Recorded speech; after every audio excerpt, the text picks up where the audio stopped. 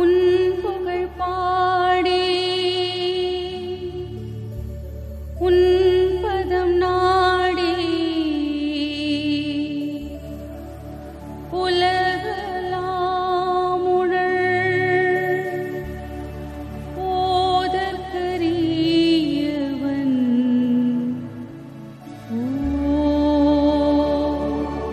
நம My mum's gynecologist was Dr. Gunam. She always had a hold on me.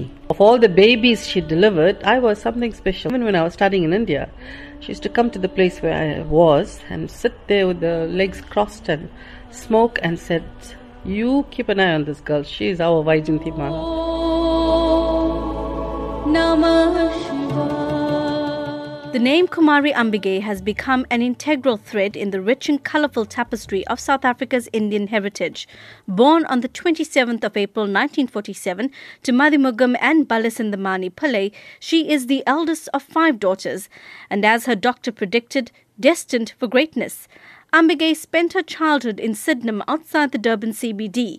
Far from the graceful dancer she would eventually become, she was, ironically, the typical tomboy. My childhood was wild. I was like a tomboy, fighting with all the colored girls. We used to get into fights on the road and I was always a winner. And I thought I'll be a karate champion or a boxer. I thought I'm going to be somewhere in the fighting field. Ambigay's upbringing centered around the performing arts. Her father produced many stage plays in which her mother performed. At the tender age of 4, her father cast her in a play at the Durban City Hall. She would soon become a regular in his productions. Speaking fondly of him, she said he gave her wings to fly. My dad gave me freedom like he would give any boy. I used to go swimming classes, horse riding, I used to go play tennis, but he said, no boyfriends. If I catch you with a boy, no career for you, no India for you, that's it. Now, I had that in my mind. I think any boy will come near me. Sorry. Ambigay went on to build her unique brand locally. She participated in Eistefits, a competitive festival of music and dance, relishing in her success. I wiped the floor there with all the trophies. So they had no competition actually. Those days when it was dance section, they had tickets for it. I was the main girl there. I'm sorry to say that. Never let anybody beat me. You know, if you're my friend outside, you're my friend. But if you're going on stage, watch it. You're my enemy. But her eyes were set on India. Her father managed to rake up the fare for a modest ticket. It was a 25-day journey by ship, travelling in the cargo hold where the animals were kept. Big star like me, I'm travelling there. All the journalists, they said, Madhi, you are not going to do this to this child. You are taking her in this condition. Get off the ship. We'll raise funds and we'll send her properly. I said, no way. I got the passage. I'm going. My dad is here. I don't care. But I'm not getting off again because I got no guarantee I'm going to get onto the ship. When they arrived in India, they were left destitute. Money due to her father, which was supposed to pay their way to Chennai, was never sent. A kind tailor offered them a place to stay until they had enough money to move on.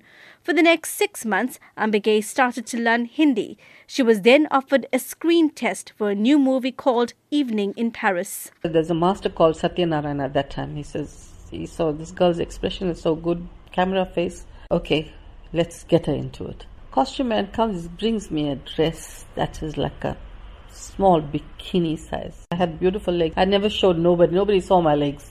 Coming out of that kind of family, and now I'm going to go and show my thighs and legs and do this dance and go back to South Africa, my community will whack me. I told Appa, no, I'm not doing this role. Evening in Paris with Shami Kapoor. Culture was my first priority. Refusing to abandon her conservative upbringing, another opportunity beckoned. This time, she was able to stay true to her values while showcasing her African heritage. It was one of the hugest hall in Asia. All the big stars performed. Gopi Krishna was there, Lata, you name it.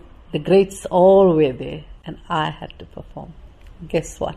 Zulu dancing, 2 items.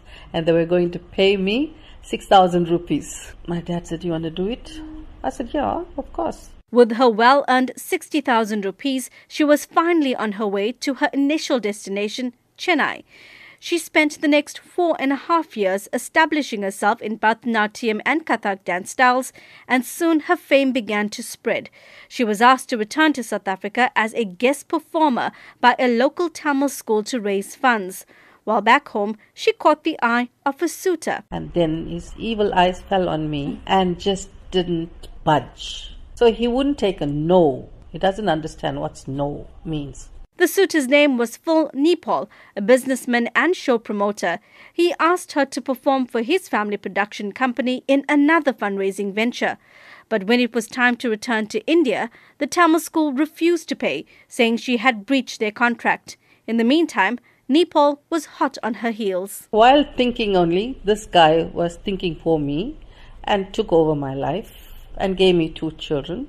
And he's 47 years, but one thing good, he understood me, how important my stage was, and he was a Casanova in those days. Whatever I did, he supported me throughout. However, backstage, their relationship was a roller coaster of a romance. Without even me giving him the job, he became my manager. He started talking for me, he started doing things for me. And I kept on being a rebel. I said, no, I'm not living with you. I'm going to take my baby and going away to India. You stay where you are. He just wouldn't budge. I went away to India. He jumped on a running train to Chennai. Never bought a ticket. Crazy guy. In the end, he says, you know what, I'm fed up of talking to you to come back home. But I want to tell you the truth. What? Your father's dying. That was enough to get her back on a ship to Durban. I love my father to bits. Was it true? No. I picked up my child, I picked up my suitcase, I came back home. And I came back home, my father's sitting there. Happy to see me, but I wasn't, because it wasn't the truth. Why? He said, no, I wanted you back home. I can't live without you. Now back home, 2 children later, and with India still on her mind, Ambigay continued to make waves in the industry. As a versatile artist, Ambigay successfully composed and recorded many songs, from classical Tamil to the more upbeat I Like to Move It. When I started singing, then I found I'm moving the pulse here now. So that's when I wrote that Move It, and I wrote that Everybody, I Want to Pata Pata, that was... So I just tried. My Tamil songs are very prim and proper, but English is a little bit jolly. I want to move it. I want to move it. We want to move it. But her relationship with Nepal dominated many aspects of her life, including her career. My husband was breathing over my shoulders 24/7 from 1972. They say when Kumari is coming, Nepal will be behind her or in front of her. And he's been my bodyguard and my number 1 fan. He was like quite a bully. He wouldn't want me to go where I want to go.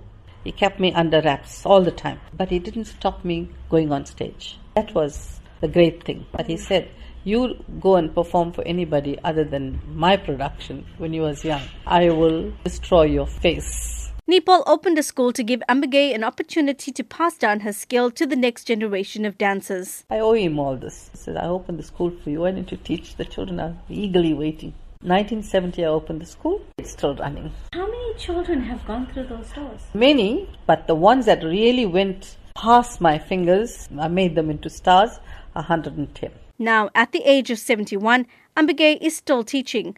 Ask her the highlight of her career, and she describes the moment she sang for the late struggle icon Nelson Mandela when he visited Phoenix, north of Durban, shortly after his release from prison. The ANC member said, Kumari, would you come and do the show? Old man is coming. And I said, I'm glad. No pay, no problem. So I went on stage, took the mic, the helipad landed, and he's walking up the stage. As I was singing, he comes, hey, how are you? And he comes and shakes my hand. My heart could have stopped. Regrets? Ambigay only has one. I never rode a bicycle. And that's the only regret. But I will try before my day that I will try and ride a bicycle.